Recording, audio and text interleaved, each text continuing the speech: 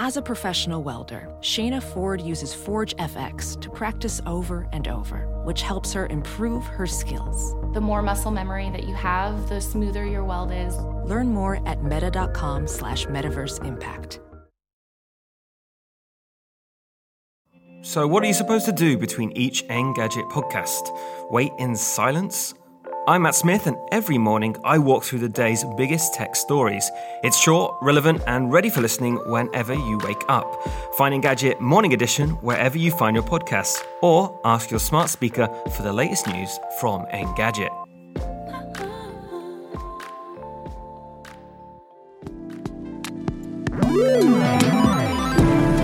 What's up, Internet, and welcome back to the Engadget Podcast. I'm Senior Editor Devendra Hardawar. I'm Deputy Editor Sherlyn Lowe. Today, we are diving into Global Accessibility Awareness Day, GAD 23, and how many big companies are highlighting and focusing on accessibility. I know this is something near and dear to your heart, Sherlyn, so yeah, we have a lot to talk about here. News from Apple, Google, Adobe, and others. And as always, there's also some AI news. There's AI news every time. We have a couple new Amazon devices to talk about, so that's fun. And you know what? We'll catch up with you, Sherlyn, because you've been out for a couple weeks, so I want to know like how things were at for you at I.O. and everything.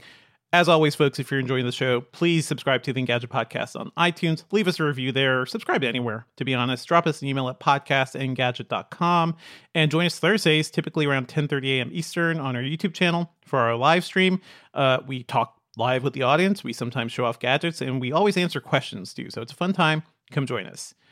So, Sherlyn, Global Accessibility Awareness Day 23 is here. It's happening right now as we're recording. And we've got a bunch of news, but the one that was really most striking to me is the news about Apple's assistive access. Can you tell us what that is? Yeah. Let's start zooming out a little bit. Global Accessibility Awareness Day, GAD. This is the 12th year running that we've had GAAD. So for big tech companies, it's only in the recent few years that they've used this week or day to announce accessibility-oriented updates. And Apple actually has been doing it, I think, maybe the most consistently, and also the most in terms of volume of news around accessibility. While other companies sometimes just wait till, other launches to announce accessibility-related stuff, or more quiet about their announcements, Apple has traditionally, again, in the last, I want to say, like 4 to 5 years, been more like bold about it. It's really staking a claim. It's really saving a whole bunch of a meaty pack of updates for this week each year. So this year, Apple, again, leading the pack with like some of the biggest changes or the biggest updates coming for people with needs, for assistive needs, stuff like that. Today, or actually this week, announced assistive access. It is basically part of the accessibility settings of iOS and iPadOS, which changes the interface of the typical like iPhone or iPad layout into something that's, again, simpler for people with maybe cognitive disabilities or just need fewer distractions on their iOS or OS interface. It's like, it reminds me of those phones catering directly to seniors or elderly people, or like devices that are built with larger buttons and larger font and that sort of stuff. It's kind of like that, but iOS, right? So if you turn on assistive access, say on your iPhone, basically you'll get a choice of 6 bigger buttons that take up the screen in like a 2x3 layout, and bigger fonts, bigger icon shapes, and the apps themselves are also streamlined. So Apple's first-party apps have mostly been kind of tweaked to fit this layout when this setting is turned on as well. So let's say you go into messages and you're a person that, really doesn't like dealing with a lot of messages at once, or you feel overwhelmed when you see a whole long list of text, right? In the Messages app in Assistive Access, you really only see the people you've whitelisted. So the conversations with those people are front and center, again, in larger buttons, larger font. Pictures are also bigger. And then when you tap into a message with them, you'll see things like an emoji-only keyboard, for example. And or if you prefer communicating with only video messages, you will also be able to choose from the video messages only response option, which allows you to record video messages and send them. And if you go over to photos also, instead of the typical, like, I don't know, 700 pictures you will see at once, you see a 2x3 grid again of photos. Everything is simplified. There's always a back button at the bottom, which for me, hallelujah. I hate that on iOS you don't have that simple swipe in from the side gesture, right? I mean, we've lost the home button. I feel like for a lot of people that was your way to get out of an app, but now they're all the buttons are all over the place. The arrows are everywhere now. Yeah. It's swipe, right? Or you reach to the upper left to go get back to one page or something like that. So in assistive access, you'll always have that back button at the bottom of the page when you're seeing something like Apple Music or Apple Photos. I mean, this is basically a whole new version of iOS, isn't it? I thought that was pretty significant. That Apple really went to such lengths, right? These are all first-party apps basically would work nicely with this. I think some third-party apps will too. I don't know, Devendra, would you turn this feature on for someone in your family? Yeah, for sure. You think someone would benefit? Yeah. Yeah, certainly older people in my family, people who have vision issues too, and who can't deal with the clutter of a typical smartphone interface and like the flood of notifications we get. And it's like so much stuff. Like smartphones have become just so crazy busy. And now we are, 15 years after the iPhone debuted, basically. So I feel like now is a good point to kind of do this and to, focus on people who may have issues. We see people in the chat, basically. Peter Lee in the chat mentioned that it would be great for his mom who doesn't understand smartphones or English very well, too. So these are big buttons, very clear text. It's very clear like what the buttons do and how to get to the apps.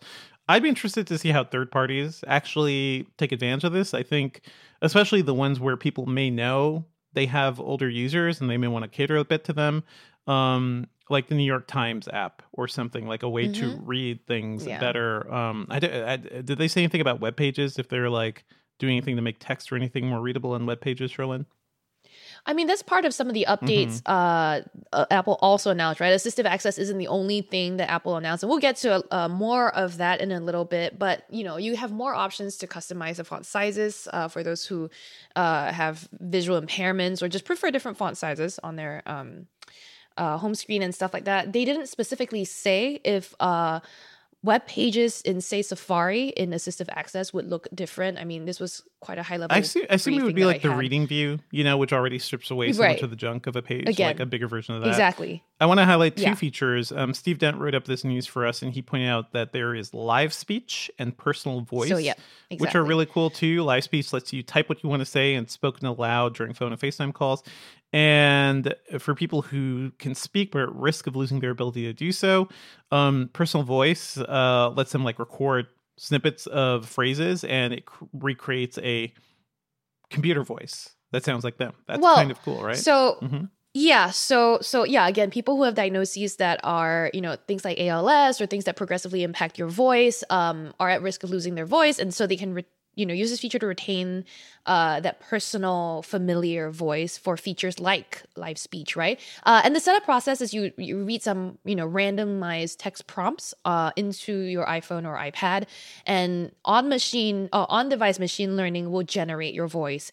The whole process of reading different phrases, according to Apple's material, will take about 15 minutes. And then you have that voice saved. And I was shown kind of a snippet of what this voice of this demo person sounded like when generated. It sounded very similar to them. I would say it wasn't like, it still had that computerized tinge to it. But it very much sounded more like them as opposed to Siri or like, any other computer voice we have on the market these days. And this is Apple relying on its own like machine learning models to do this. Like they haven't opened up to a lot of the, the large language models and the bigger AI projects we've been talking about. Right. So this is one of those areas where I feel like could get a lot better for Apple too. Like that needs to be an episode at some point, because where is Apple in AI? I don't know. But they are doing a lot of stuff behind the scenes. Like there's a lot of computer vision work in photos and everything. So I mean, I think it's a huge conversation. I think Apple's been in AI, just not necessarily generative AI. Well, they don't talk about Siri very much anymore, because the AI around Siri has been like, well, they focus on AI for what computer vision and photo stuff, what do they even call their engine? Photonic engine? I don't even remember. Photonic. I mean, even the autocorrect and everything, like they have talked about those sorts of things being like this. Right. So is there anything else you want to mention about the Apple stuff, Sherlyn? Because I know Google, you were talking with Google about something, There's right? so much. Yeah. Yeah. I mean, Apple had a bunch more updates. For the details, I encourage you to read the article that Steve wrote for us on Engadget.com. I'm also working on a separate story that will also have a lot of the details. So go ahead. But these two, I mean, again, just a small, but the more significant portions of Apple's news for accessibility related products this week.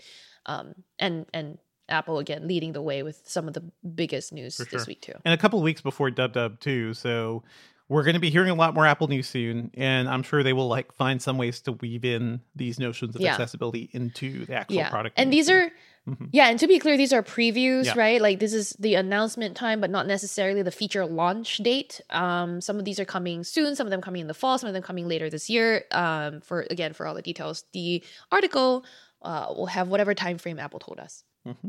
Cool. What's up with Google? Because there was some generative AI stuff you want to talk about, I think.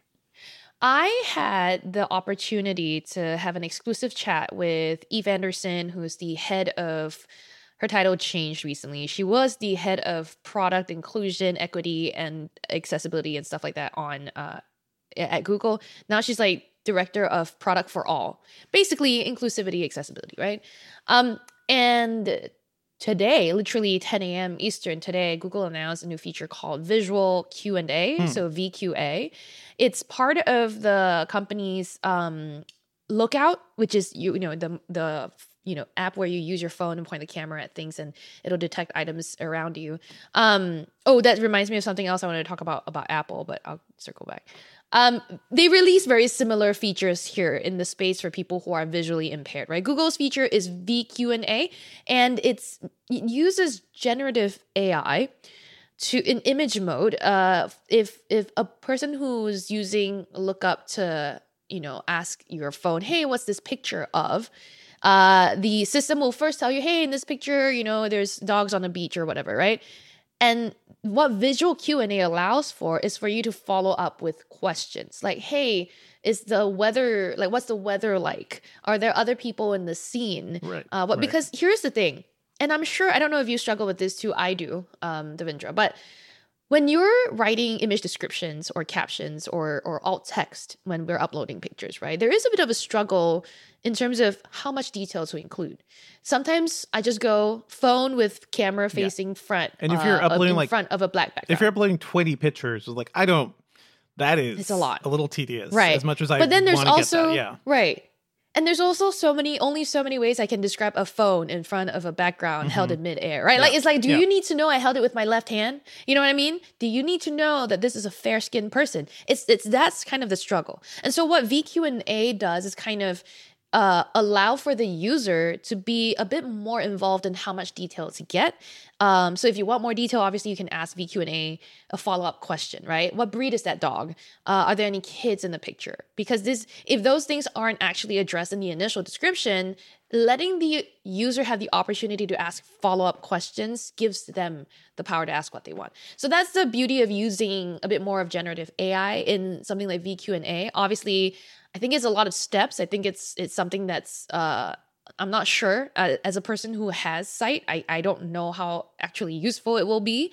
So obviously it's something I'm going to ask some of my visually impaired sources or friends to try out or let me know. Is this feature actually something people can try soon? Because I'm looking around and Google has been talking about VQ&A since like last year, honestly. So...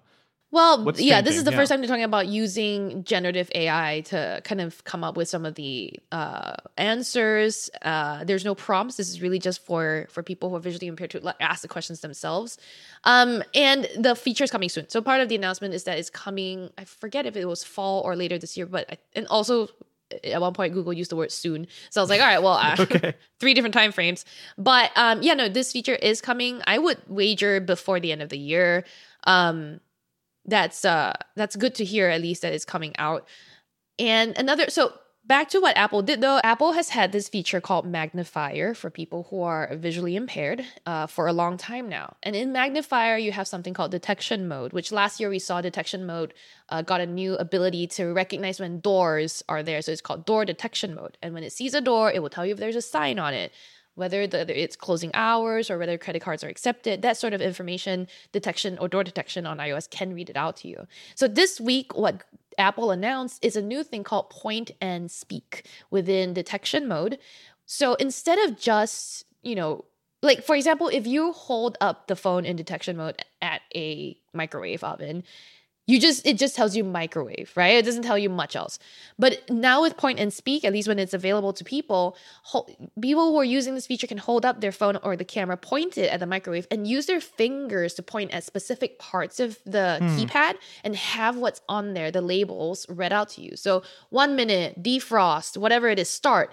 You can hold up your phone with one hand, use your finger on the other, and point along the keypad and have the phone read out to you, which is actually, if you think about it, quite a challenging task, technologically, because it needs to really like drill in on exactly which part you're pointing at and read that out to you. And deconstruct this works with right, exactly. This works with just text so far. Not a lot of like clarity on whether icons like warning signs are supported just yet, but it will read out the words, which I think is quite useful. I never think about how people use appliances. You would just guess, where the delicate wash button, And everything is not very clear. Every manufacturer has like different buttons for different things. Like the ice maker and the like water filter on my fridge, my mom always has a hard time seeing it because it's not like lit up properly. And it's like one button where you're cycling through water and ice, and even that interface doesn't make sense. So yeah, exactly. It's a pain, especially if you go to somebody else's house where you're not used to the appliances and everything. Yeah. It's also not just for people who are fully,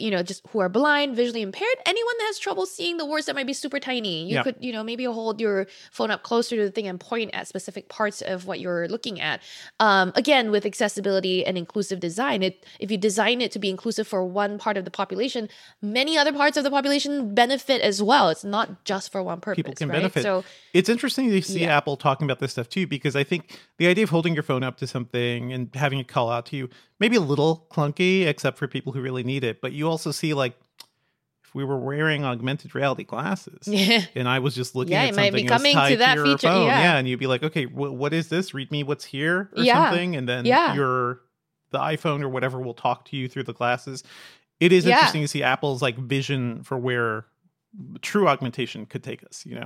So I do want to point out that like there was already a device that sort of does this. We awarded the company name is like escaping me at the moment, but last year at CES, so not 2023 but 2022, the winner of our best accessibility product, it's actually eyewear. It's like a pair of glasses with a camera on it that will also look at what you're pointing at and read things out to you. And it does more. It does just not just like appliance labels, but also when you're reading a book, if you point to a specific paragraph, it can read out that stuff for you. But that's a single purpose device. That's the one thing it does. So it's really interesting to see Apple build all of this into iPhone. So yeah, that was a like slight deviation away from Google because I was reminded about what else Apple did, and it was along the same lines. The rest of Google's news, part of it is around live caption. Live caption is the feature on your phone that basically adds subtitles to anything you're watching through your phone. It's expanding to cover more languages like French, German, and Italian coming soon. And then also Maps always had a feature that was like, it got crowdsourced information on how accessible a place was. It would label the accessibility friendliness of a place based on crowdsourced information. But that was always really specific to like places in the US and stuff like that. The announcement this week is that this feature is going to be available globally to everyone by the end of the year. So no, not as many individual news items as Apple, but Google is also making an effort here. I also think Google has a tendency to announce things along the whole year as opposed to like just this week. Or a year in advance before they actually deliver anything to you. Yeah. So. We will get to that in a little bit. We'll talk about some of that stuff. It is also funny to see like AI is going to be a bigger, as much as like I am worried about like where generative AI will take us, like certainly the actual benefits of it could be really useful, especially for accessibility purposes. So it's nice to see like more of that taking shape. Yeah. This is the point that I'm going to make in this video that we shot about this week's accessibility news. So if you head on over to Engadget's YouTube channel, you'll probably see it by the time this episode goes live. But the point that I talked to Eve Anderson, right? And one of my questions for her, because our conversation was supposed to be around how generative AI can help accessibility in tech, right? one of the things I learned is that, like, at least based on what Anderson said, they were like, oh, we think of it as a user first, process. So you don't go at a problem thinking, yes, I'm going to apply generative AI to this. You go to it thinking, what is the problem? How can I solve it? Rather than using the hot buzzword of the year and like shoving it into like whatever product just to, clunkily make something buzzy, right? So generative AI might not actually be that helpful when it comes to the accessibility related stuff. I mean, some of the biggest problems we're still struggling with in the world of accessibility or inclusive design, AI captions are still a mess. I think that's where generative AI might be able to help better, if it can pull like contextual information about a sentence and then figure out like what actually people are saying. Like this again reminds me of another thing that Apple announced this week. Apple added this feature to voice recognition or voice control, where like when you're editing your voice typos, now instead of just offering you like suggested words based on the spelling, it will also offer phonetic suggestions. So like, for example, you said, oh, that piques my interest, right? And then it goes, instead of PIQUE, it goes PEAK.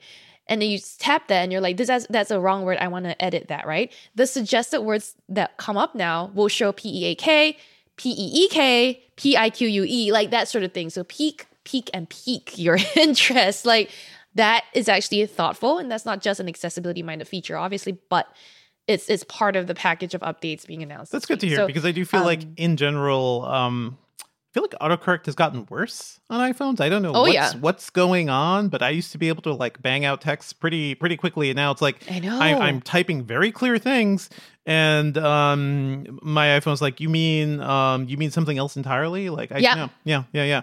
I've been experiencing that, but I thought it was because I predominantly use swipe typing. I love to swipe type. Swipe type's fine, But no, everything is bad. Everything I swipe out is wrong. So I guess I wonder if Apple's like trying to be like, well, you could just hit that little microphone button and get some like, text, voice to text going, maybe getting us all into that. Because that's actually working a lot better in my experience. But sometimes you don't want to get out there. They've been working on those engines. Yeah. I would just finish this with the thought that like, at least wrap up the Google segment with the thought that like, it's not, generative AI is not the solution for everything. Yep. I think when it comes to accessibility, I like to see companies take a little bit more thoughtful of an approach. And I'm glad to see that in this week's set of announcements, we really saw very little, like relatively fewer mentions of generative AI. And speaking of, the next thing we're about to talk about is all about generative AI, really, using generative AI. Well, it's from Adobe, and Adobe announced that they have a new AI, or their AI can automate adding PDF accessibility tags, which is useful to help people, find information that's been put into PDFs. We need to actually see this in action to see how good it actually works, because I think one thing we've noticed about Adobe stuff is that they have been very good about hyping up things, but the quality of what they're doing, like their generative image generation AI is not that great. Firefly is not that great compared to Midjourney and compared to DALL-E and everything. People are getting some really like janky results from Firefly, but Adobe can say, hey, we have our own image thing, and if you pay our subscription, you'll have the power of AI, except you're creating gross, dumb illustrations. They don't look very good. Yeah. I am nervous about how this will come up. So just to be like extremely and painfully clear about how this is supposed to work, right? Right now, if you have PDF documents that people who may have visual disabilities would use screen readers to go through, right? What the meta tags in the PDF documents do is they label very clearly for screen readers what a header is, what a paragraph is, like where are the sections in this document. And so what Adobe is announcing this week is that it has AI that will automate that entire process and tell your screen reader where the header is, where the thing is. And is releasing them in two ways. It is doing an API. It's called the Accessibility PDF Auto Tag API. And then it's also releasing it around June in Acrobat Pro and Acrobat Reader. So I think around June is when we'll start to see whether it's actually effective. The other potentially intriguing thing about this is that it actually makes back tagging older documents more easy and more efficient at scale. So for companies that have copious amounts of PDF documents that are untagged for screen readers, this API should make that procedure or process much faster. And so people can go make their older PDFs more accessibility friendly or screen reader friendly with much less time. Again, all this is predicated on the effectiveness of this tool. And I don't know that I trust Adobe's AI specifically. This was based on what, Sensei? Have you heard of Sensei, yeah. Dev? Yeah. What's your experience with / impression of I have Sensei? not tested Sensei, but I think in general, I feel like Adobe has been playing catch up than most other people because they see the potential multimedia uses for this, for the company behind, Photoshop and Premiere. They need to be in this. But I have also learned I can't trust Adobe. Not completely, Not fully. So I remain cautiously, not even optimistic. I remain cautious about this one. We'll see Adobe. They coasted for so long with what? Both Flash and the way PDFs are. They have survived for very long by making the web just honestly inaccessible with things like Flash was not a very accessible thing at all. It went against so many web standards and everything and made life really hard for screen readers. So you got a lot of fixing. You got a lot of explaining to do Adobe, and I hope this is part of it. I hope this is part of them getting better because PDFs also inherently are a very closed platform, right? They're not as fully searchable. They're not editable. You can't do a lot with a PDF. So even that, I'm okay, I'm glad you're at least auto tagging this. Anything else you want to mention about this one, Cherlynn? Nope, that's really it about Adobe. We really have to wait and see. But there are, again, a big slew of other news from other companies this week about accessibility. Do you want to take the first one? I will. One thing I'll mention about Adobe, by the way, we did talk about their podcast, their AI-generated podcast editing tools. So that sort of thing will get easier where you will see text and you'll be able to delete a sentence and that sentence in the podcast waveform gets deleted. And that stuff will be cool. But yeah, we'll see how it goes.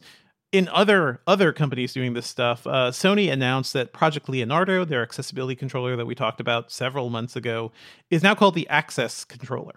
And we still don't have a release date. We still don't have a price or anything. So I don't expect this to be very, very cheap.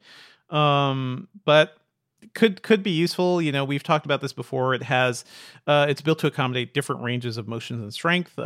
Has analog stick caps available in all the standard sizes, like dome and ball shapes and different things too. Different sizes of buttons can be placed at various angles, and you as a user can kind of equip it and say what you want the buttons to do. You can kind of configure it entirely. So it's built for people who have all sorts of accessibility needs, and it seems genuinely interesting and useful. I would love to have somebody who actually requires accessibility controllers to compare this to the Xbox One. I give Microsoft a lot more credit for being there first, I'd say, and just being they have been talking about this stuff before a lot of these companies even ever acknowledge accessibility. So we'll see. It's a nice looking piece of hardware though. It looks like a PlayStation 5 controller. It's not like a half-ass type of thing. Okay, Shirley, we also have some accessibility news from a bunch of other companies. What is going on? Yeah, so Samsung, also had a small update for us. And when I say small, I mean very small. And this comes by way of the Galaxy Buds 2 Pro. It is getting a slight update 2 more levels to the ambient. To the ambient sound control. So basically, you could use when you use the Galaxy Buds 2 Pro, you can choose how much ambient sound to let in, and now you get 2 additional levels, taking it to 5 levels of loudness for the ambient voice to pass through, ambient sound to pass through. So hey, if you needed more clarity about how your environment sounds, or people who are just using these Buds 2 Pro as a way to kind of enhance or augment the environmental sound anyway, you now have 2 more levels of controls. I mean, they've also... Have you tried it, Cherlynn? Go ahead. Just wondering.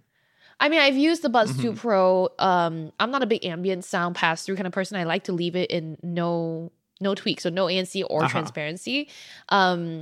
But when I have used it when I was testing it, it worked well. I just haven't tried this new feature. I love transparency mode. That's one of the things when people talk about wireless earbuds and everything, especially if they have noise canceling, you assume oh no, you're just blocked out from the world. You can't hear everything. No. With transparency modes, you definitely get a good amount of audio. And if I'm working somewhere at a coffee shop or outdoors and I want to hear what's going on around me, it's still helpful to have transparency. So that's cool.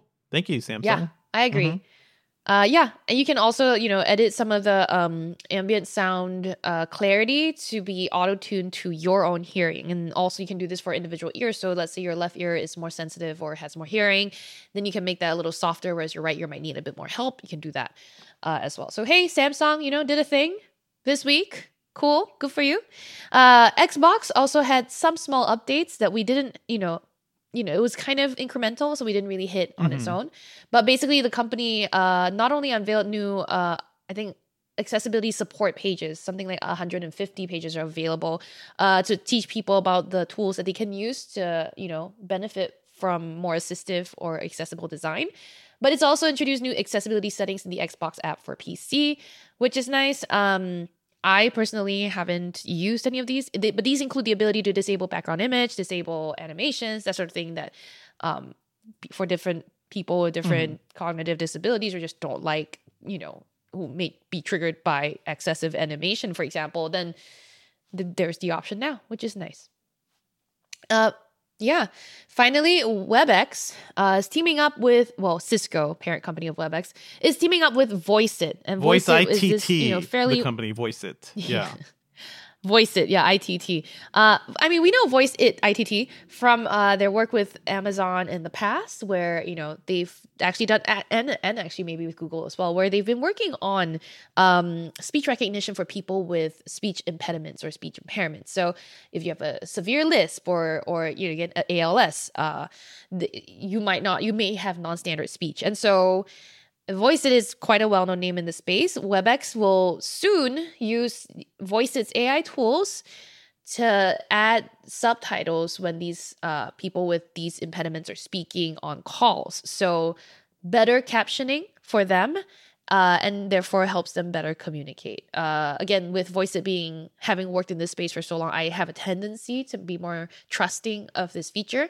And this will be built on top of WebEx's existing live translation feature, where they, take something someone's saying in, say, French or Chinese and translates it to English in subtitles. Have we heard, speaking of VoiceIt, have we heard much about Nuance lately? Because I totally forgot. Microsoft bought Nuance, the maker of Dragon Naturally Speaking, last year. I know, yeah. And honestly, before all this AI stuff, haven't really heard a peep about that for a while. Yeah. I really wonder what is going on there, because that is another thing that kind of puts Microsoft in this spot of being like, I think we're all waiting for the time when we could just sit and talk to our computers. Just be like, just open the thing. Get me what's my email? Can you add this to my calendar? We all want that. We all want that assistant. I think what we want is a robot doing all our work for us that we can order around, because that sounds more like what you're talking about.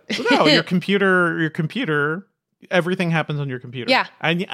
Give me a good assistant that actually freaking works, because that's the thing. That's the thing that would. You're talking about the C word assistant, right? I don't know if that's a trigger, a hot word. For the C word does not exist anymore. C word does not exist anymore. I know. She has been killed by Master Chief, or not Maybe saved. it's I don't know. Bing AI.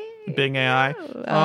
But yeah, don't forget that Microsoft now owns Nuance, because that is like a little thing that is just gonna. Nuance is huge, or were huge. Nuance was huge, and also notable for being kind of ruthless, as old Microsoft was, because they would either acquire smaller voice technology companies or bully them out of existence. So yeah, of course Microsoft will get them. Hey, that's a thing. Maybe we'll check in on that.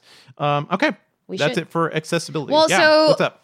That is, that is it. There was a Firefox update. We're not going to go too much into that. For all of the details on what tech companies have been announcing this week for GA80 2023, again, you can go check out Engadget.com. We got a lot of coverage on that. And again, look out for my video that will be coming either later today or tomorrow. It's just a digestible summary of everything. So yeah, I think we should keep an eye. So one more point that I'm going to make on this topic before we move on is, yeah, it's nice to see a lot of companies doing stuff, right, this week for accessibility and inclusion. But let's take a moment to remind everybody, this is not a once-a-year effort. This is an ongoing, continual process. Inclusive design should be considered at every step of product design, not just every May, every third Thursday of May. GA80, that's what I think all these days that also celebrate specific things, it is a thing to remind yourself that, hey, this is a thing we should be thinking about, not just the only day, Right. or only month, or only time we should be doing that. So yeah, good call, Sherlyn. Let's move on to some other news, and we'll start with AI this week because AI is controlling everything. And I do want to talk about the story. Sam Altman, the CEO of OpenAI, maker of ChatGPT and GPT and everything, was in a Senate hearing and basically spent a bunch of last week smoothing with people in Congress and in Washington D.C. And we didn't write up this story, but I'm looking at the New York Times report, and I'm seeing reporting from elsewhere. What's really interesting is that he basically goes there, is really calm and chill for 3 hours, and just like, yes, please regulate me. Please regulate our industry. We don't really know what's I love up. that.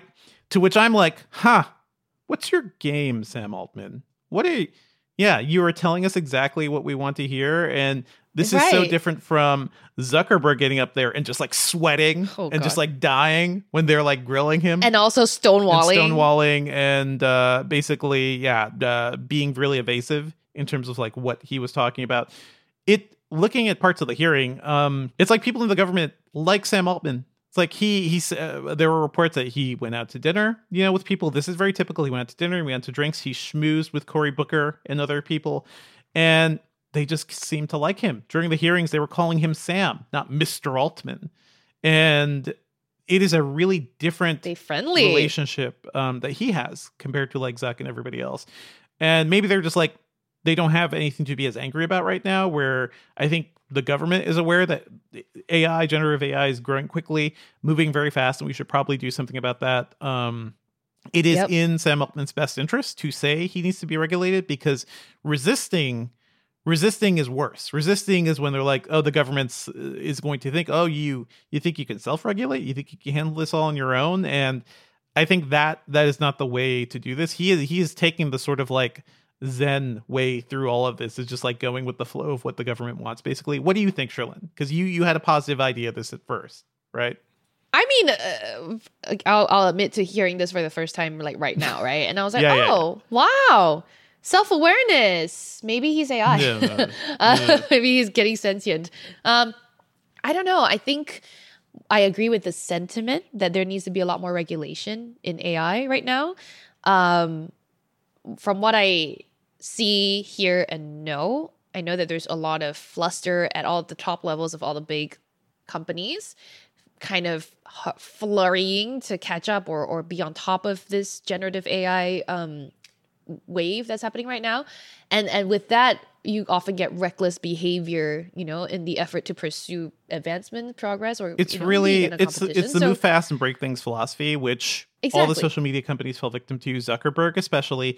But it is weird that Sam Altman is like basically going to Congress and being like, guys, this AI stuff is crazy. What's happening here? This should be stopped. Like, really, Sam Altman? Yeah. Really? Maybe you guys should have slowed your roll on rolling out a lot of these models and pushing those business deals with Microsoft, basically. And I don't know if it was OpenAI or Microsoft doing it, but the cause of a lot of our consternation right now is saying, hey, maybe this could be a problem. I'm like, yeah, maybe it could be. Well, like, here's the thing, too. We need regulation, but we also partly... I think what I admire from Google I/O, and I'm sure we get to that in a little bit, is that like Google at some point was like, we're aware how dangerous some of this stuff is, right? Whereas OpenAI was like, whatever, let's do ChatGPT 4 now and open it up to everyone. Google was like, at some point, you remember watching that scene in I/O where it was kind of creepy, where they did the language translation, but then they also did lip matching, and then immediately they were like, oh, we're aware of how this can be used to deep fake things, and so we're only allowing trusted users and trusted organizations to access it. I mean, they displayed awareness, some semblance of like self-awareness there of like how dangerous this could potentially be, but how effective are they going to be at limiting the use and spread of this sort of technology? Sure. Like, we've got the nuclear bomb question again, right? When the person or people who designed the nuclear bomb never thought it would be used to wipe out exactly what it was going to be used for. Come on. People? Please. Exactly. It's like, how can you say... that we're one in the you can't middle design of a war and we're racing so that somebody else doesn't create this thing, so they obliterate us, so we obliterate them first, and It's a whole right. thing. So it's not like it's not as cut and dry as the nuclear bomb, which is like a clear no right and wrong here, right? But this is a thing that could be used for good. It could be used for bad, and it's like, I mean, I'm talking specifically about AI, and you kind of have to be very careful. It's a very, very delicate balancing I act. mean, yeah, and the race against for the nuclear bomb was against basically the Nazis and trying to out innovate Nazis. And this one's basically, there's a lot of like xenophobia going on. Like this is everyone's worried about China. Gotta defeat China. Can't let China rule the AI, otherwise the economy's ruined. So yeah, there is a lot of that going on. Anyway, folks, like we've talked about this before. Like, we need a more intelligent and more technologically aware government that can effectively regulate these things. We can't wait until they take over the world to be like, hey, maybe we shouldn't have approved that $20 billion merger. Can we have a take backsies? That's probably not going to work. You need to be able to like anticipate problems ahead of time. We've talked about Lena Khan and like the work she's been doing at the FTC to like really trying to push more regulation and stronger limits on what these tech companies could do. But we'll be paying attention to all this because it's very interesting why he's doing what he's doing. Like this is a pure, goodwill campaign so that people don't hate him as much as they hate Zuckerberg and the government, basically. Google also had some news around AI and is about long and costly drug discovery. I believe that's the deal. Sherlyn, did you see what Google was doing? Basically helping to do things. Typically when like a pharmaceutical company wants to develop drugs and everything, it is a long process. There's a lot of testing involved. And I think Google's saying, like their cloud division is saying, they have some AI tools that can help to speed that up. Have you heard anything about this from Google's side? So I haven't heard directly from Google about this because we were just talking about other stuff. And basically it sounds like is a thing called the target and lead identification suite, which is aiming to help drug companies better understand proteins and amino acids that are again key to drug development. One of my new best friend, basically, her entire job is drug trials and running them and identifying, and so this is close to my friend's heart. So, I would love to know the hierarchy of your best friends. Is she new best friend? Is she in the ring, Sherlyn? Like, I don't know. Is she displacing an old best friend? I don't know. There's a chance she might see this, so I gotta say she's like up there. She's like top, number one. Happy birthday, babe. Whereas the person whose wedding I went to was my former best friend. Wow. Anyway. Okay, nobody share this podcast. Nobody tell any of them. No, but she works in this sort of medical field, and it sounds very familiar to me. And I know again of a lot of the pains involved. Another one of my new friends is a biomedical engineering professor, and he also is involved in a lot of similar experimental things. And I can see that this could be very helpful to them, but I can also see them being very skeptical of this and thinking that it's probably not going to be very accurate. It may or may not actually be helpful, such as most AI. They say Pfizer and Cerevel are already testing this out, so we shall see. Yeah. Another one of my friends works for Pfizer. Wow, what is going on over there, Sherlyn? Oh, I don't know. Maybe it is a sign from the universe that I need meds. Yeah, some help. Speaking of AI stuff, by the way, I just wanted to shout this out. There was a really cool trailer that dropped this week for a film called The Creator. And this is notable because, first of all, this trailer starts with, what's his face? John David Washington, Denzel Washington's son, talking to a child about, is he going to go to heaven? And it looks like Tenet, honestly. It looks like Tenet all over again, except a lot more sci-fi. And it's quickly revealed that, this is a film about a war against AI. This movie's coming out on September 29th. Wow. It's like, what timing for this thing? It's about, apparently AI went rogue, of course, as it does. It dropped a nuclear bomb on Los Angeles, and now humanity is basically in a war against AI and machines, it looks like. It looks like there are machine beings. And this is a really cool looking trailer. I just want to shout it out because it is directed by Gareth Edwards, who did Star Wars Rogue One, which was a really interesting movie, kind of a troubled production. Somebody else had to come in and finish that movie. But that movie certainly looks good. Like the eye, Gareth Edwards' eye is really interesting, and him doing a big, large scale, humanity versus AI. Except, oh man, this one AI is a kid. I got to protect this kid. Like, I totally see what's happening here. But the large scale action and everything of it looks really cool. And man, how timely we're all thinking right now about like what AI is doing to us, and everybody's thinking of their all the AI war stories and everything, Terminator and whatnot. It's just funny, the timing of this movie coming out. You should check out this trailer, Jolyn. I think it's totally your bag. I mean, I'm already stoked. I would be very hyped for this movie. Julio, our live stream producer, said something like, it reminds him of that District movie with Chappie. That sounds familiar. Chappie. It was called Chappie. It was called Chappie. Yeah, exactly. Yeah. Thank you. I was Sorry, like, that sounds so familiar. Like, I like Chappie. By the way, I have a review of Chappie on Engadget.com. People were quick to point out, I think the Australian Blu-ray release has a quote from my review of Chappie. I'm like, a handful of people who like it. Chappie's alive. Okay, Chappie's alive and well. But yeah, this looks a bit like Chappie, except without the sort of insanity, and maybe a better story too, because that guy, I love Neil Blomkamp's visuals, but he cannot write worth a damn. But anyway, check out the trailer for The Creator. Looks very cool. Yeah. We also weirdly had like a mini Amazon hardware event this week. Yep. New Echo Buds, $50. Yeah. Let me tell you all about it, okay? Out of nowhere, Amazon's like, look, I know y'all just had I.O., but screw you. We're going to do some really Echo hate the way hardware they do this. launch. Yeah. Yeah. I am getting the sense that they're trying to space out announcements because remember, their October hardware event's always a mess. There's always all kinds of crap going on. And not that we're never going to have an October hardware event this year, but I think we're going to see that be reserved for more interesting things like robots, drones. Anyway, this week it is the boring Echo hardware, like these $50 Echo Buds. That's $50. $50 for some like AirPods looking buds with Alexa built in. That's not freaking. All right. I think it's great. Yeah. So Billy Steele, our audio and grills guru, Billy Grills, has written up this post and he is keen to review them.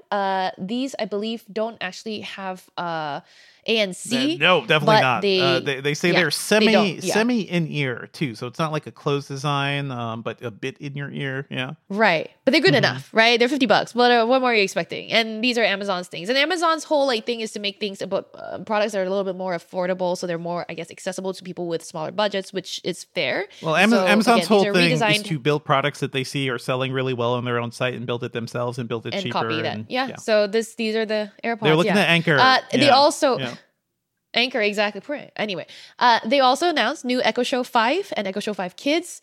These are the smart displays, very popular in a lot of households. So these, the ones for this year are faster and they have better audio, so you can better hear the music that you play or the shows that you play on these devices. And then I'm going lightning fast because we have so much more to get through. But one more thing, or at least two more things, Amazon did was announce the Echo Pop. Never ever have we ever seen an Echo Pop from Amazon. This is a brand new product category. It's basically, I would say, an in-between the Echo and the Echo Dot, right? It's not quite as small as an Echo Dot. It's not like a disc or They just basically cut an Echo Dot in half. That's what it looks like. You slice it straight down. And it's a little bigger. Yeah, exactly. An Echo Dot is a disc. The Dot is a globe now. Down one side. The Dot is a circular sphere now. Okay, the round one. They sliced the globe one in half, basically. Yes. So this is a semi-spherical smart speaker. It's got a little light at the top, similar to again a lot of Echo devices. And it's only going to cost $40.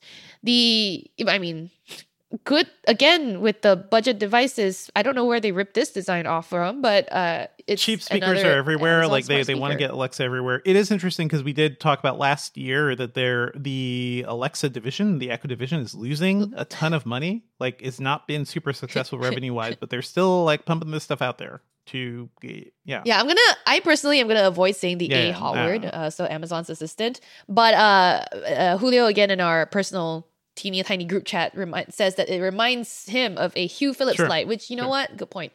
For the actual details and the pictures of these Amazon hardware launches, go over to Engadget.com. We have all the articles and the details up there. You can already buy a lot of these things. There's also a new second gen Echo Auto device, which you plug into the, cigarette lighter or USB plug into your car and you get hands-free controls. That's hands-free controls of your phone stuff, I guess. Very I nice. don't know how that works, but I know people, if you have a car that doesn't have Apple CarPlay or Android Auto, you may want a better voice control, so that sort of thing could be kind of cool. I know people who used to basically stick an Echo Dot on their dashboard to get Yep. some sort of Echo stuff.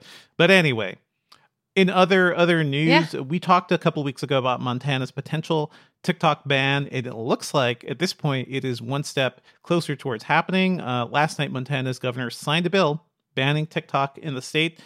Governor Greg Gianforte signed it a month after it was passed by the legislature. It's scheduled to take effect in 2024. That's a long ways away, though. So there's a lot of ways and other groups that could push back on this. TikTok, of course, said this infringes on the First Amendment rights of the people of Montana by unlawfully banning TikTok. But yeah, the idea is that it's not like it would be illegal to use TikTok on it, but they would prohibit the company from operating in the state. It'll require app stores to block users from downloading TikTok.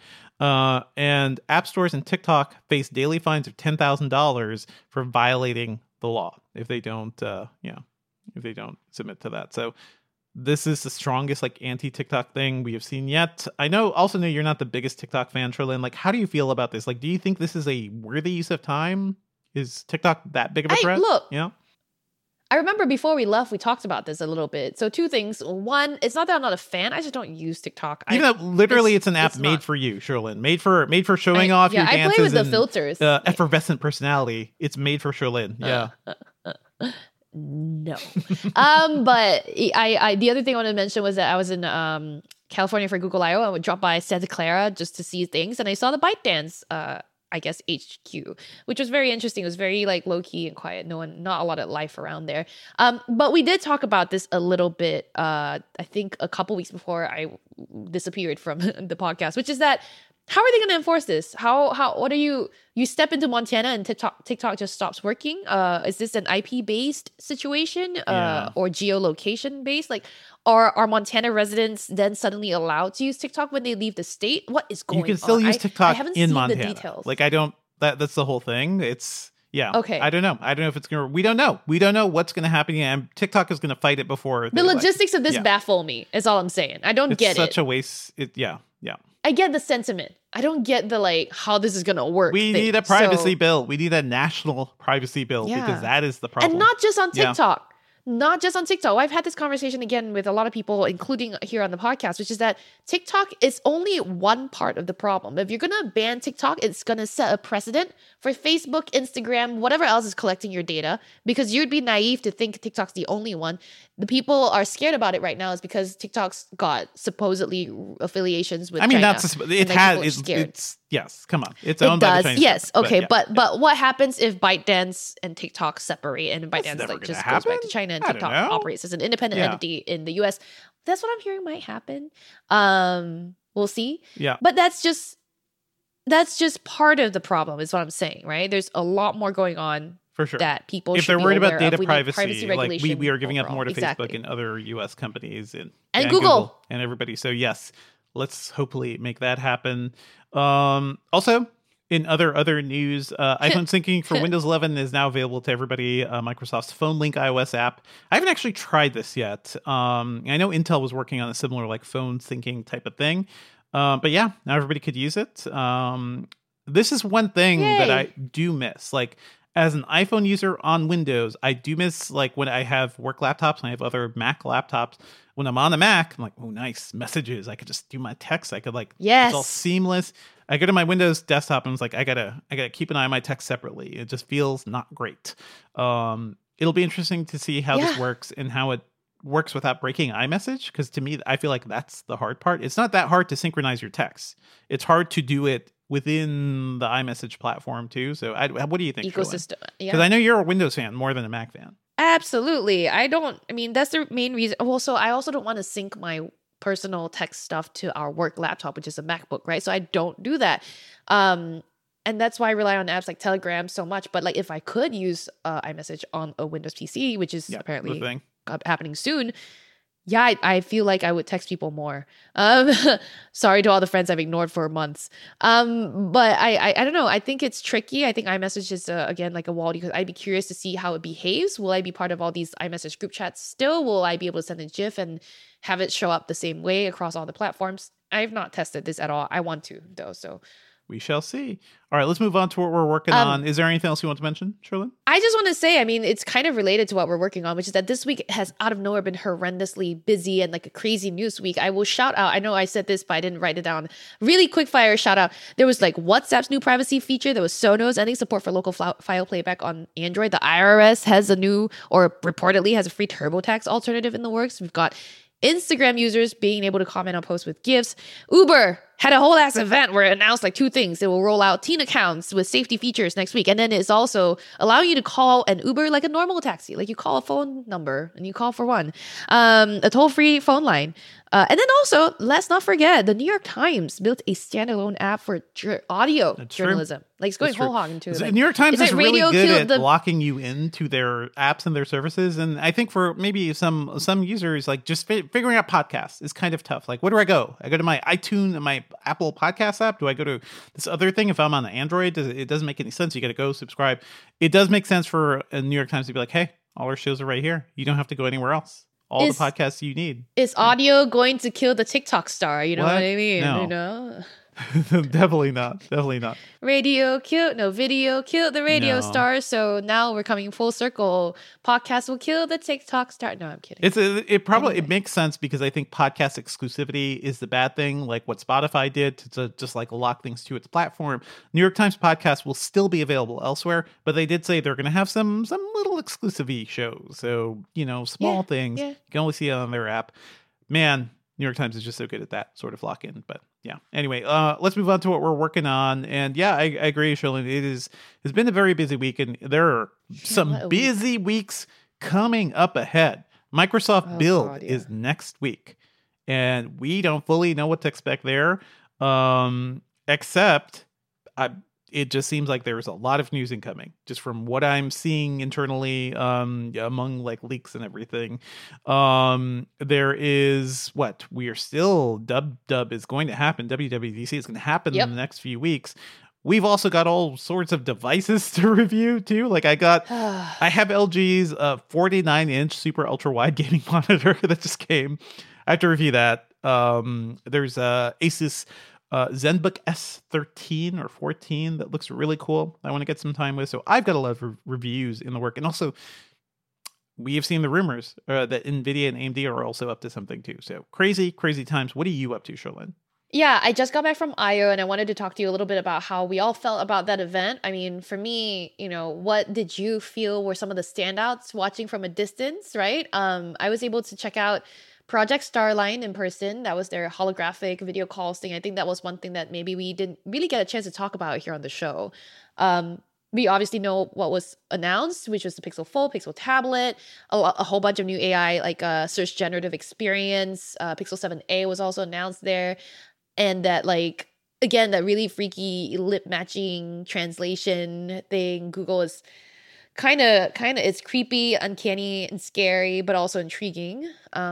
So I don't know. What did you feel like you wanted to know more about my experience? I mean, on the ground, what was your Starline experience like? Because I did mention it. I did say that people should go check out your coverage, but this is the holographic, virtual meeting type of thing. I saw your coverage. You said it looked realistic. You tried to reach out and touch a thing the other person was holding several times, even though they were in a booth next to you, right? So it is also the hilarious image of this is the future of, remote communication. You're just in 2 separate boxes, 5 feet away from each other, but okay. Yeah. They were next to each other too. It was so funny. It was freaky. At first I was like, oh, meh, underwhelming. When I stepped in, I was like, oh, you look just like the person that I saw right outside just now 5 seconds ago, but now through a screen. But yeah, the second he tried to hand me an apple, I was like, whoa. And I was like a child looking at ice cream for the first time. It was mind blown. I was like, oh, I really feel like I can grab this apple. I really feel like I can fist bump you. And I think the depth and the spatial projection were very good. Again, it's not something that I can really tell you more about because it's all stuff we couldn't get video of. It's hologram. Let's put it, because you also tested out Logitech's thing, Cherlynn. Project Ghost, the video conferencing booth, which is really just a big ass screen. But also different. It's a thing that exists right now. People could just companies can just buy it. Did it feel like functionally different to having like a life-size version of somebody on the screen versus the holographics? Do you think it is worth the extra investment for a holograph system? Right. Isn't that the $1 million question? Isn't that the question we're asking about the whole thing, right? It's I don't think anything, even a holographic projection that is so realistic, I don't even think that is going to ever replace in person. Well, right? It's not about in-person replacing conversations. Yeah. Right. They're not meant to be, right? But do I think Project Ghost was better, or do I think Project Starline was better? So I think part of it is in the way Project Ghost was set up. Project Ghost was this furniture first concept where big like screen and furniture. Vibes, that's it. Beautiful couch, right? Like with things that exist.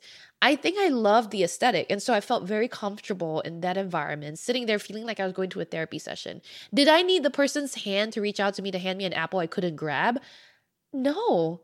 I'm technologically very impressed by what Google has done, but do I think it's entirely necessary? I'm not convinced. I think Google needs to convince me. Hi, I know you're all listening because everybody there apparently tells me they love my podcast. So I'm Shirley really thinks highly of her standing at Google. First of all, thanks. We appreciate the support. But yeah, I think this technology is so impressive. I'm blown away. But at the same time, give me a use case. Why do I want to reach out and grab a non-existent Exactly. apple? Just except to have that demo. I totally agree with you, Shirley. And we keep having this conversation about like Google building things. And I have been burned too many times. I cannot trust you, Google. I've seen many of your concepts. I've gotten excited about things, and you guys just either fail to deliver the software for it, or you fail to support it properly, or the people in charge move on to other projects at Google, because that is how that company works, right? You're only there to launch things. You're not there to sustain things.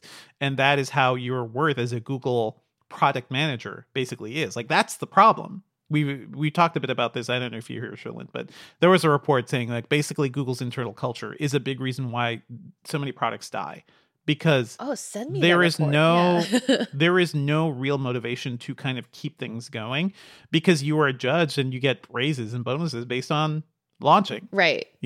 So interesting. Yeah, no, that's a good point. If you're a Google employee listening to this or watching, you send us an email. Send me an email. I'm Sherlyn@engadget.com or podcast@engadget.com or tips@engadget.com. Attention, me and Devindra will look into this. I will say I had a lot of fun at Google I/O, but there's more events, like you mentioned, more events coming up, more secrets than ever before. Honestly, like I left Google with a bunch of secrets. Let's just put it that way. And I'm more secretive than I've ever been. Also, I'm entering a slight change in my role here at Engadget, so less forward-facing, more behind-the-scenes work for me. You will still see me, but there's changes that will mean I'm busy, even though I don't look like it. It's okay.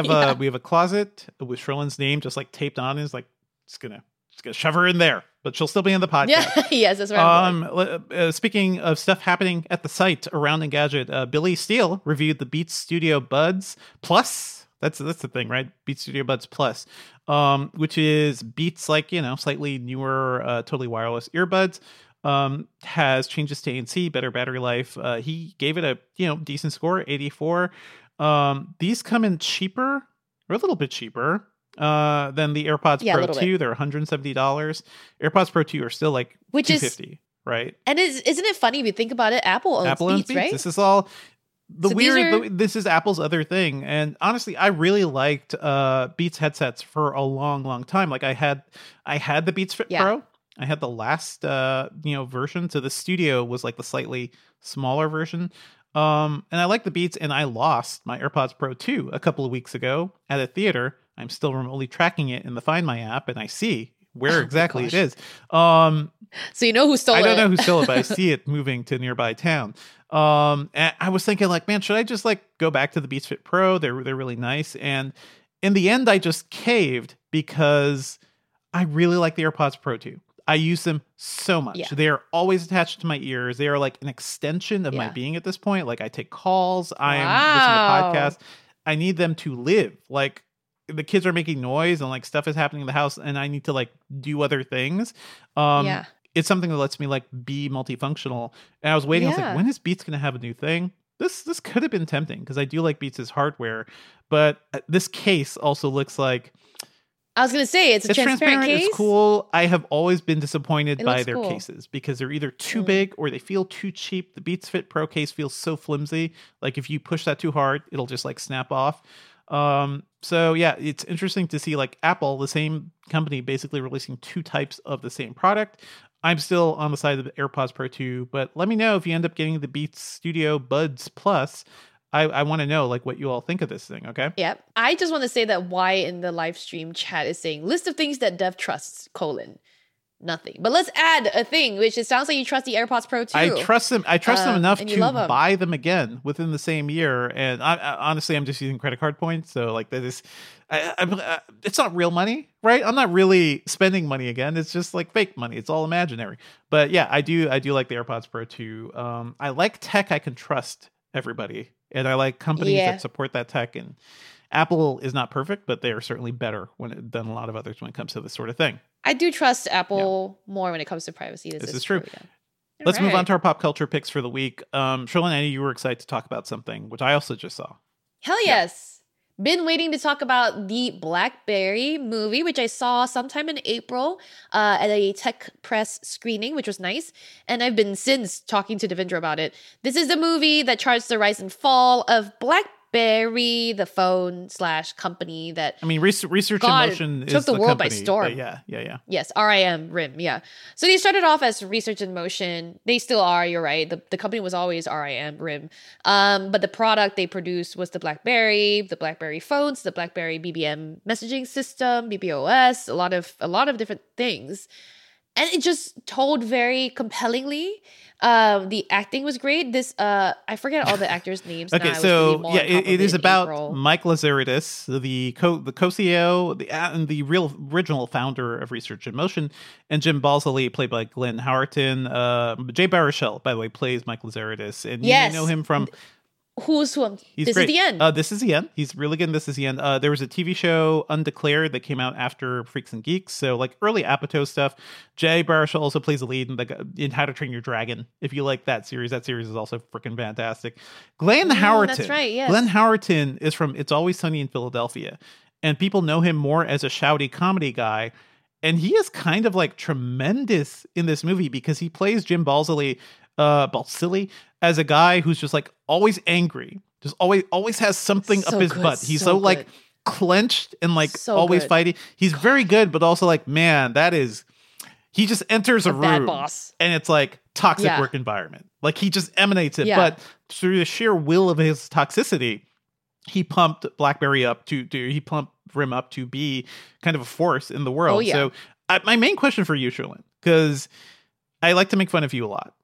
I want to know how much of this felt actually new to you, like the rise of BlackBerry, the rise of BlackBerry Messenger, which this movie all covers. And of course, we all know what happened to RIM. Like RIM went from having a big chunk of the mobile market to zero as of like 2015, 2016. How much of this felt new to you? How much of this like was part of what you covered or already knew? Yeah. Okay. A few things up front, right? One, Julio again in our chat says BlackBerry USB. I never had that experience of BlackBerry USB. Why? Because I never had a BlackBerry. In Singapore growing up, I had dumb phones, the Nokia 3310, the et cetera. My first smartphone was like a Samsung Omnia or something, and I had a Nokia Symbian phone. So I never really had a BlackBerry experience. So a lot of the stuff that people were like really getting, I didn't vibe with. And yes, a lot of it was new to me. RIM was new to me. The founders' names were new to me. A lot of the phone models were new to me. But as a member of the tech press, right, a lot of this also felt like so core to what we do. The product design process that they cover, I'm just like, whoa. I also want to point out at the tech press event, there was a little bit of like a giveaway situation. Okay. This was like almost like a friends event at this point because it was all the people we knew, right? And I won what was the second prize technically. And it was this like, someone in Finland had like custom jiggered a little BlackBerry keyboard they bought off of a black market somewhere, not black market, but like a resellers market, hooked it up to a USB-C port and like Raspberry Pi circuit board or something. And it's basically a BlackBerry keyboard that will work with any USB-C device. That was the second prize. I won cool. that That's pretty prize. cool. The first prize was an old BlackBerry phone. Was it I a know, I got the Storm? best Did they give prize. somebody a Swear to God. BlackBerry Storm that they all? Someone gave an old phone. I forget which one. It was someone's parents' is- phone. They gave it away. I was I like, just have to say, okay. it is just really I got funny. the So better first of all, prize. this movie is excellent. It is a very good chart of the rise and fall, Excellent. and also of the innovator's dilemma, and also the So well drama of everything happening here.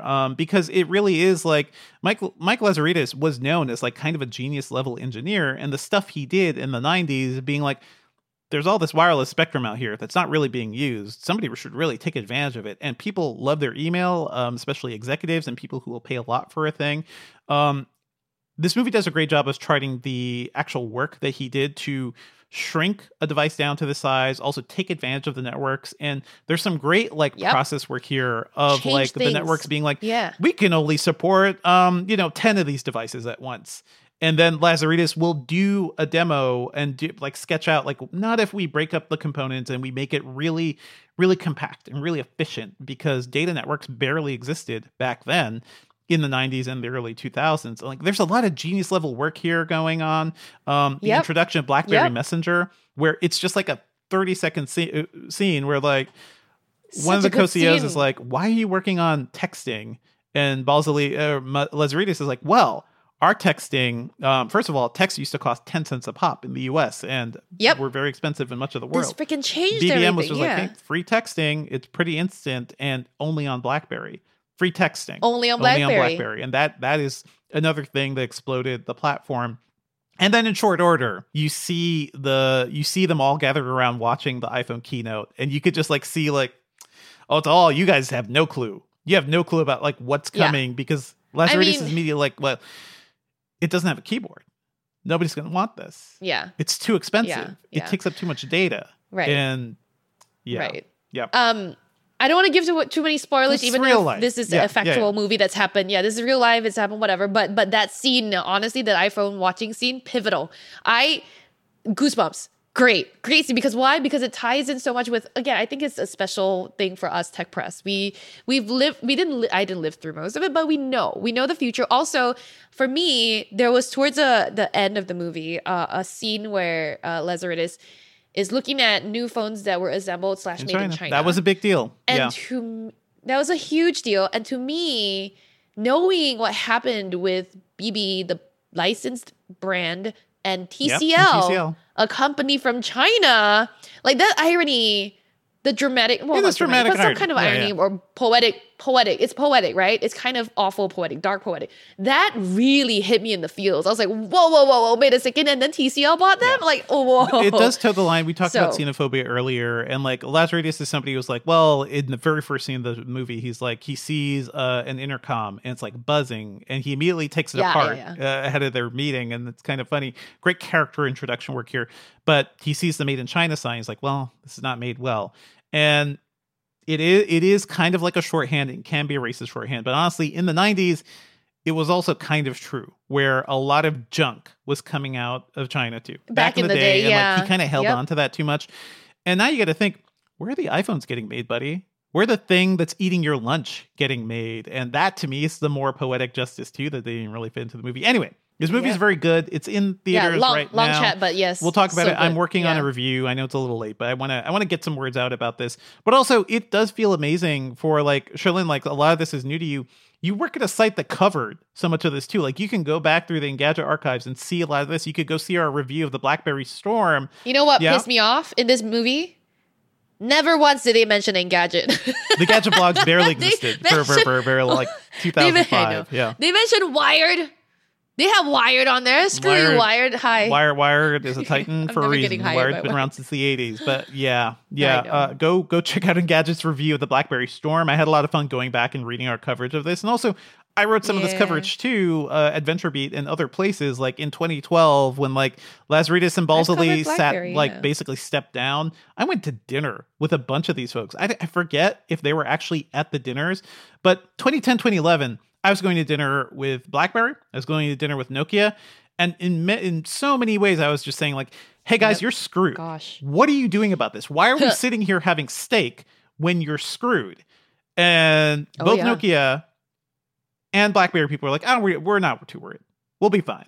We're BlackBerry. Well, they were Nokia. frogs getting Yeah. boiled in the hot water, right? They weren't. Nokia were dumped into Finnish people scalding getting hot boiled water. in their Yeah. saunas, basically. But yeah, that's basically what it was. It's just like this. It also brings back all those feels too, because hey, if you're old enough, if you guys have been reading Engadget for a while, you've seen this history. I think this movie just does a great job of like boiling it down, capturing the drama, and telling a really realistic version of this story. Because one thing I didn't like about the Tetris movie, which is fine and fun, but kind of dumb, is that it really watered down the real drama to like have a car chase and to make things like really silly and really like, I don't know, really campy in a way. So anyway, Blackberry movie, very good. I will say there was one thing I really hated about the Blackberry movie. I really hated that the first few scenes were shot on like this The Office style shaky cam sort of situation. It's good. Really pissed me off.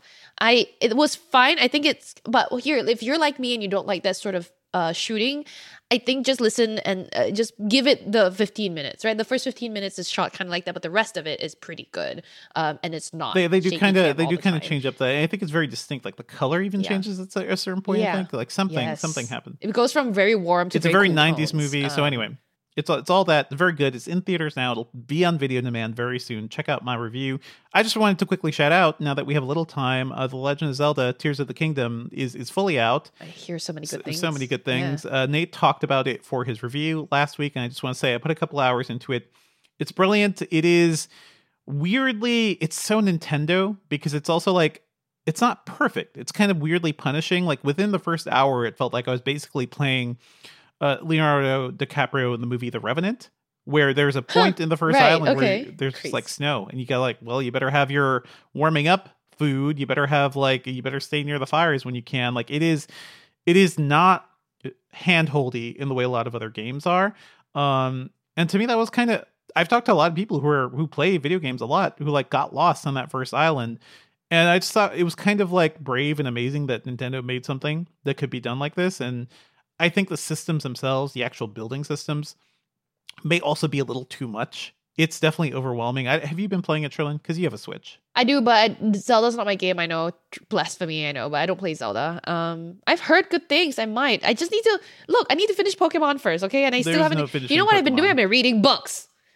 I've been reading books. Very good. I just want to say that, but I do agree. It's not as elegant as Breath of the Wild was. It's more like, I think Nintendo's less afraid of like breaking things down. They're like just adding loads of systems. The one power that lets you literally just like rise up through ceilings just feels like it is hilarious because there's no logic to it, right? It's just pure like, hey, this is a video game. We give you this thing that lets you go up. Are you tired of climbing? You could go up now. And I do feel like Nintendo doesn't have to feel the need to explain exactly why that works. So anyway, it's good. I wish I had more time to actually play. That is the curse right now, but I'm hoping to clock in more time. Let us know how you're feeling about Zelda or any of this stuff, or if you see the Blackberry movie, podcast at Engadget.com. That's it for the episode this week, everyone. Thank you as always for listening. Our theme music is by game composer Dale North. Our outro music is by our very own Terrence O'Brien. This podcast is produced by Ben Elman. You can find Devindra online at Devindra on Twitter, at Devindra at Mastodon.social on the Mastodon site. And hey, I'm on Blue Sky. I'm at Devindra on Blue Sky as well. I don't have any invites. Sorry, Sherlyn. Congrats, though. Congrats. If you want to send me, if you're a Google employee, you have thoughts on the internal process, you send me an email. I've got some new ones. Sherlyn at Engadget.com. CHER at Engadget.com also works. Oh, you finally got Sherlyn at Engadget.com. Fine. This I know. We finally, this was not allowed for a while. Okay. Yeah, I know. Hit me up, c@engadget.com. But if you have things you can talk about publicly, like, I don't know, what should be my next video call out, you can send them my way. I'm still on Twitter at Sherlyn Low. Email us your thoughts at podcast@engadget.com. Leave us a review, please, on iTunes. And subscribe on anything that gets podcasts.